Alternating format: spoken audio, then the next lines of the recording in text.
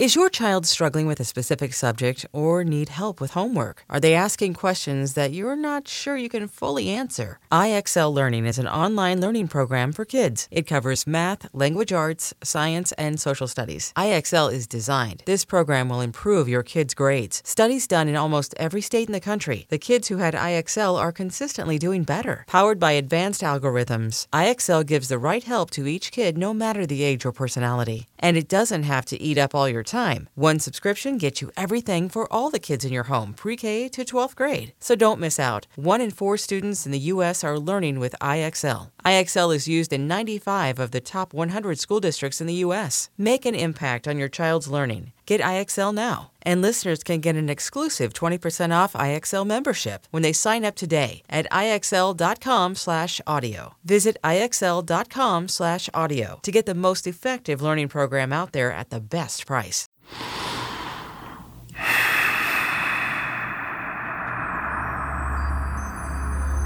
Hello friends, welcome back to Daily Breath.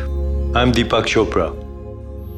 Our series is Synchrodestiny and the Spontaneous Fulfillment of Desire, or what I call Living Synchrodestiny.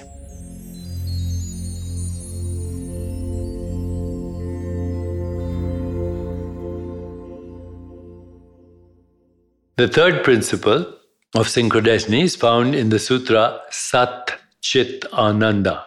Sat, S-A-T, Chit, C-H-I-T, Ananda, A-N-A-N-D-A. Let's translate this into something practical. So let's translate this. My inner dialogue reflects the fire of my soul. Sat means truth and freedom from all limitations. Chit means total knowledge, spontaneous knowing, pure consciousness. Ananda, bliss, total happiness, complete fulfillment. So what does this mean?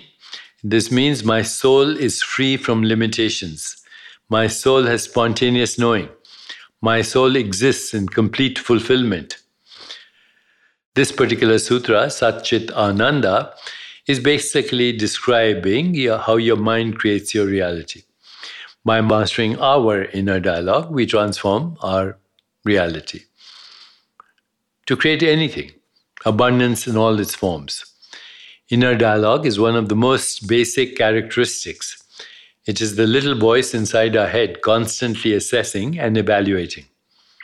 But there is another place inside us where what I call the silent witness dwells. We've talked about this before. This is the place where we become our spirit, and we access it through meditation.